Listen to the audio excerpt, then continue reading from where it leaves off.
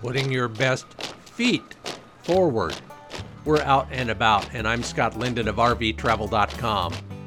On a short walk, hunt, or all day away from camp, there's a right way and a not so right way to hike.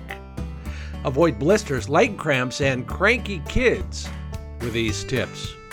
Step around obstacles like rocks and logs. Step over them instead of on them if you can't. Go around those deep valleys to get to the other side. The extra mileage is easier on your legs than the vertical loss and gain. Be a little strategic about your stride, and when you get back, you'll have the energy to make s'mores or do the camp dishes. I've got more ideas at RVTravel.com, your source for unbiased information on everything outdoors. Check out the Out and About pages. See you there.